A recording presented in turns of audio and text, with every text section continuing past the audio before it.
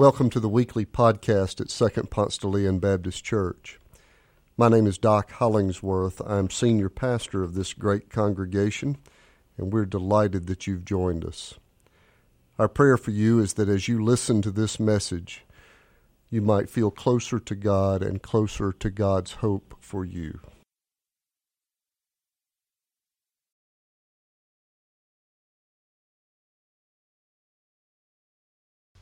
Today's scripture is found in John's Gospel, chapter 8.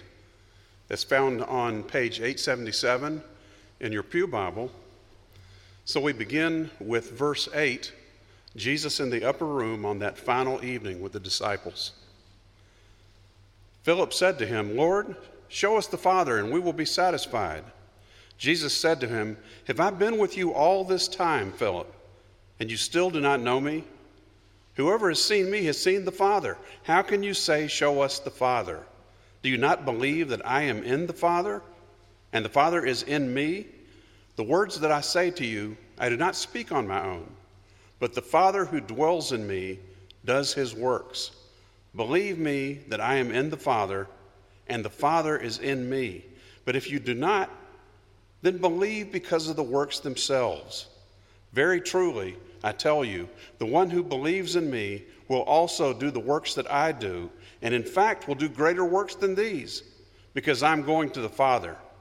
I will do whatever you ask in my name, so that the Father may be glorified in the Son.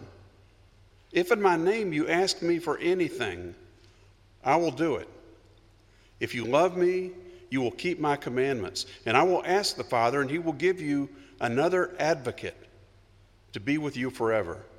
This is the Spirit of truth, whom the world cannot receive, because it neither sees him nor knows him. You know him because he abides with you, and he will be in you." Then skipping to verse 25. "I have said these things to you while I am still with you. But the advocate, the Holy Spirit, whom the Father will send in my name, will teach you everything and remind you of all that I have said to you. Peace I leave with you, my peace I give to you. I do not give to you as the world gives. Do not let your hearts be troubled, and do not let them be afraid."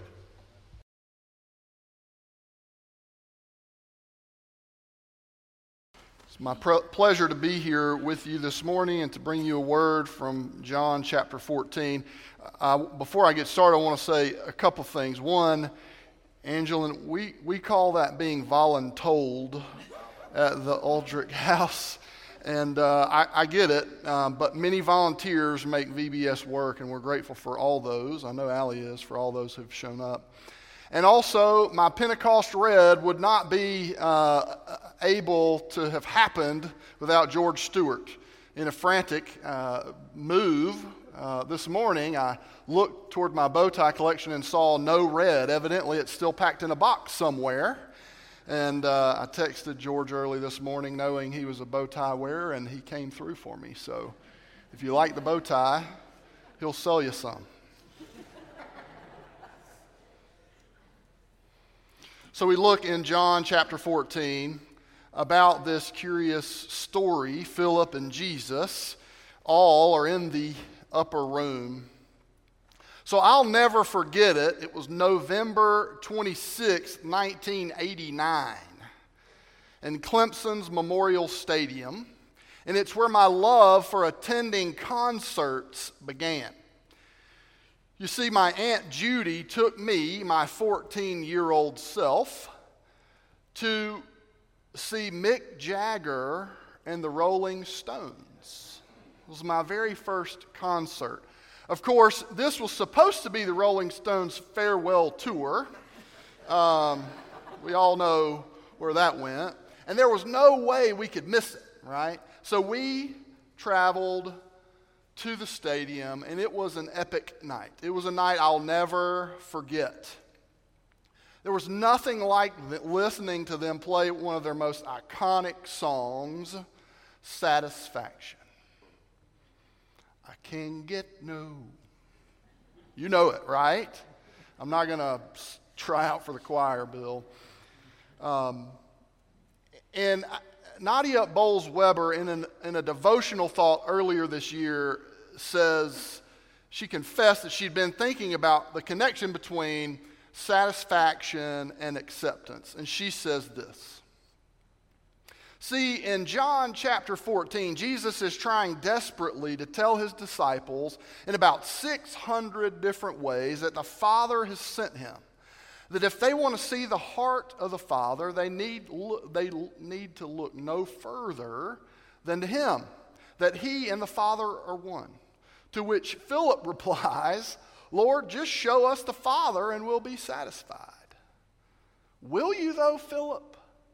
Will you be satisfied? Bowles-Weber asks. Jesus was literally standing right in front of him in that present moment, and Philip was too in his head to be satisfied by that. I love Philip for this, she says. She continues, it makes me wonder in what ways do I assume my own satisfaction is somewhere else, in a future time, in a different situation, with different people. And how does this keep me from experiencing the gift of what happens to already be right in front of me? Today's text offers us a different approach to experiencing the Spirit of God this Pentecost Sunday.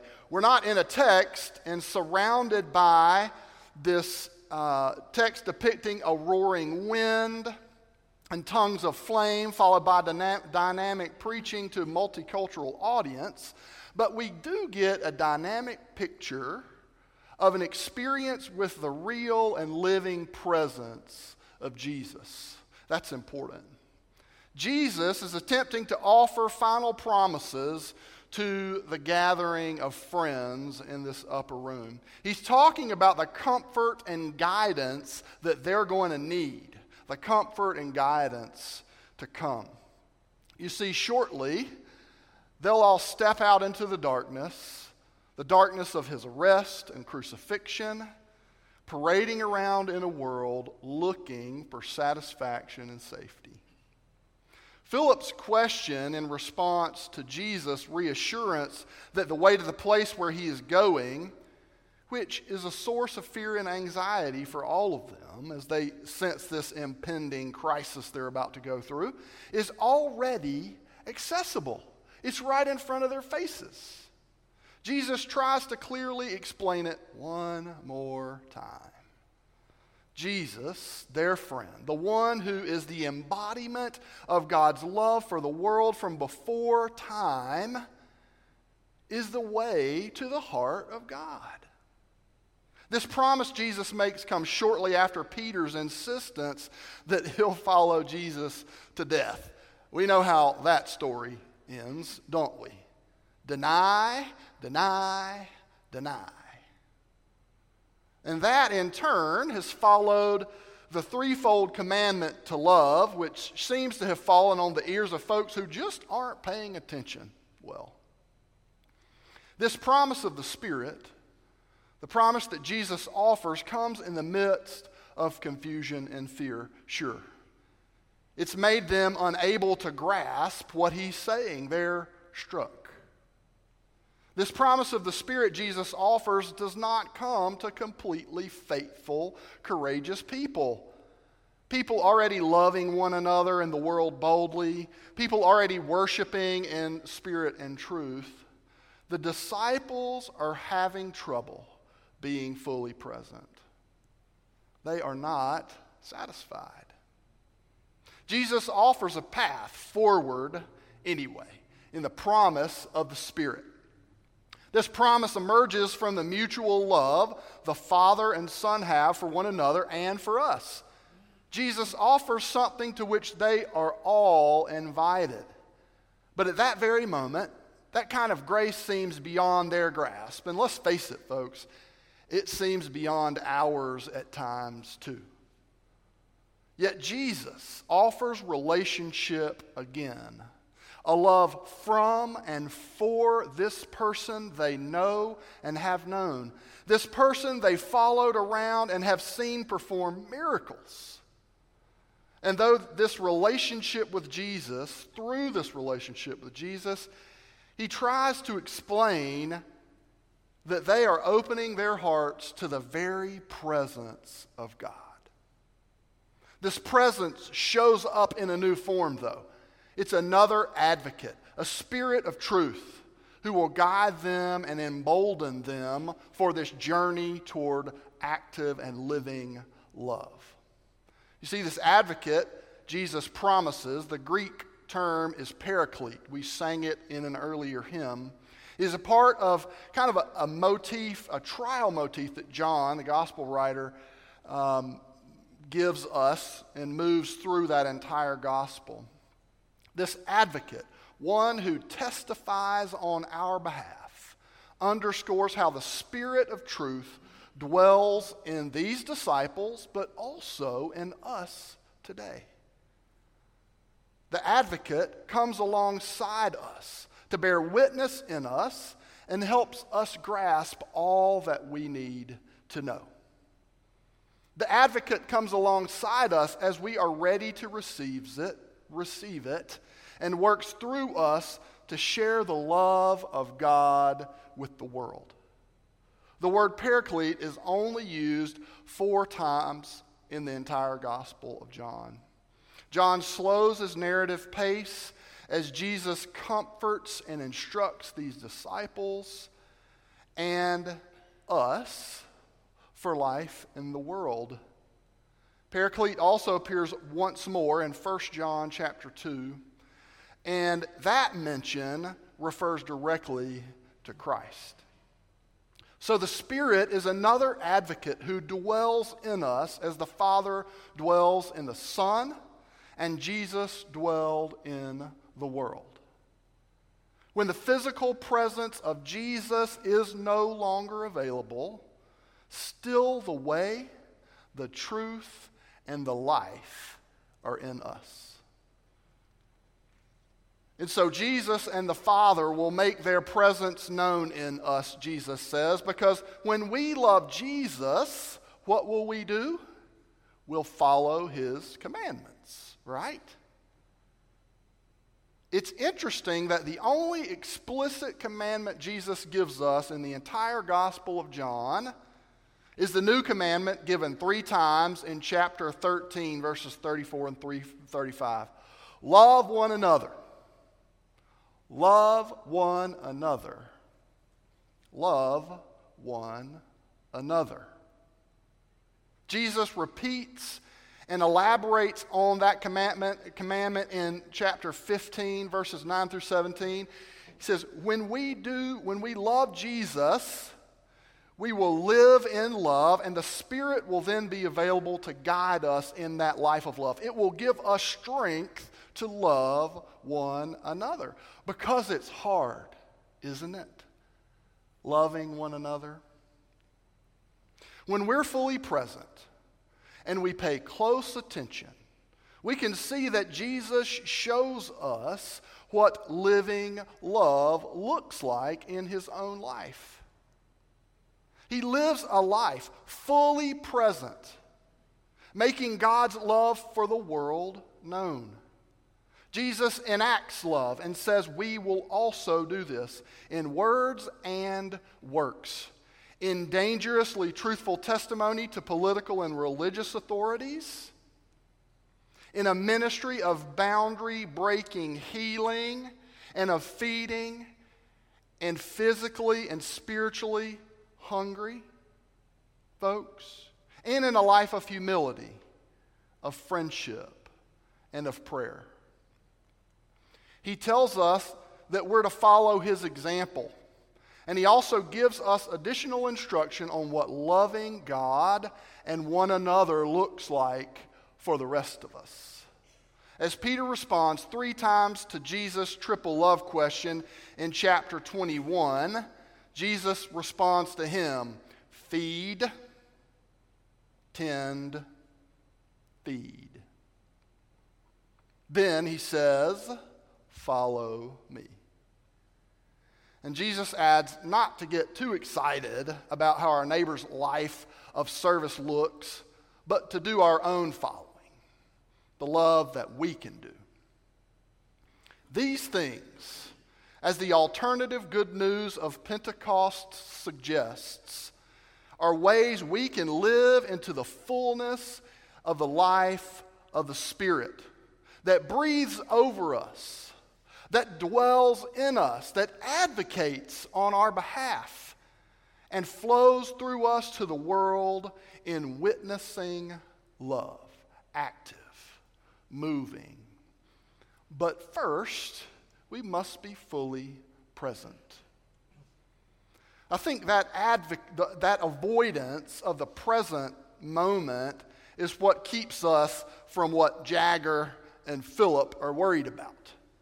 This satisfaction, this full-throated love that Jesus is trying to explain. Because how in the world can we actually experience anything we have now as being good if we live in resentment of, or even worse, the nostalgia of the past? How in the world can we actually experience anything we have now as being good if we look towards a future we wonder if it even holds hope for us? We're missing out on the sacrament of the present moment, which is exactly where God is to be found, and it's where Jesus was with Philip. Present. Bowles-Weber says this best. She says, "This is why the I am statements in John's gospel are so amazing. Jesus said, 'I am the way, the truth, and the life.' Not 'I was the way,' or at some point, 'I will be the way.' No. There is an I amness to the Lord, which means now. Now, in this space, in 2022, in all of the spaces around this nation that are lifting high the presence, even in spaces where Christians aren't, the I amness of God is running wild. God's not hiding somewhere in our hoped-for future. God's not waiting for all the ideal circumstances to line up for us. God's not hiding in a future where we meet our spouse and then we'll finally jump out of the bushes and make all our dreams come true. Or when we finally have a baby, or the moment when everyone in our lives finally starts acting the way we think they should. Some of the things we're waiting on, the satisfaction we seek, may never come, folks. So, what in the world are we waiting on? God is found in our actual reality, this present moment. God doesn't want to wait for the eventualities we construct. This is the day the Lord hath made. You and I are the beloved the Lord hath made. This is the body of Christ, the active church that the Lord hath made. Let us rejoice and be glad in all of it. Because now, right now, is when God is saying, "Be still and know that I am God." Right now, as work calls, as parents age, as children rebel, and as our tummies rumble because this preacher won't land his sermon. Right now. Be still and know that I am God. The Spirit is moving, folks. Be present and listen, because even though we think there is no satisfaction to be found, yet everything we need has already been given to us. Amen. Let's pray.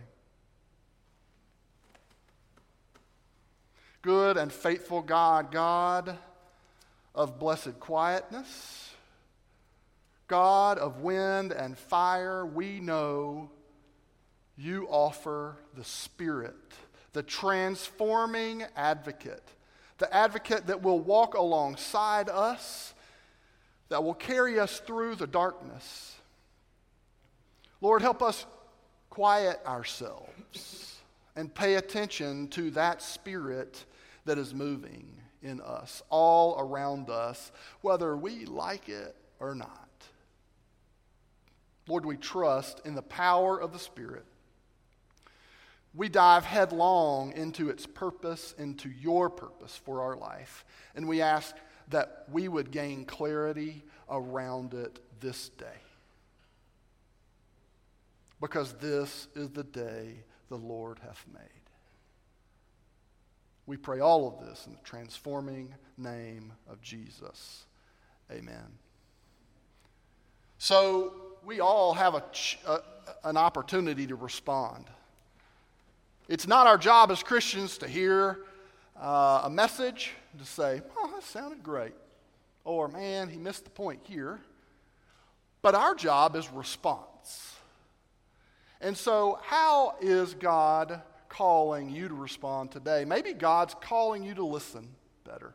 Maybe God's calling me to look for the Spirit in my life more clearly.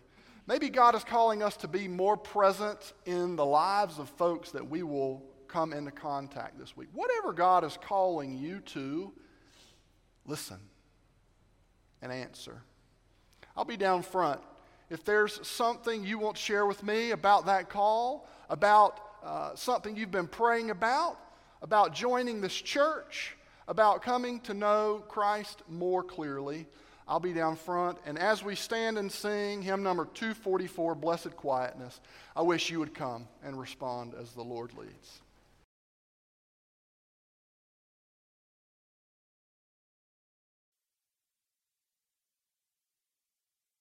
Thanks for joining us. If you live in the Atlanta area or visiting Atlanta, come and worship with us in person on Sundays at Second Ponce de Leon Baptist Church.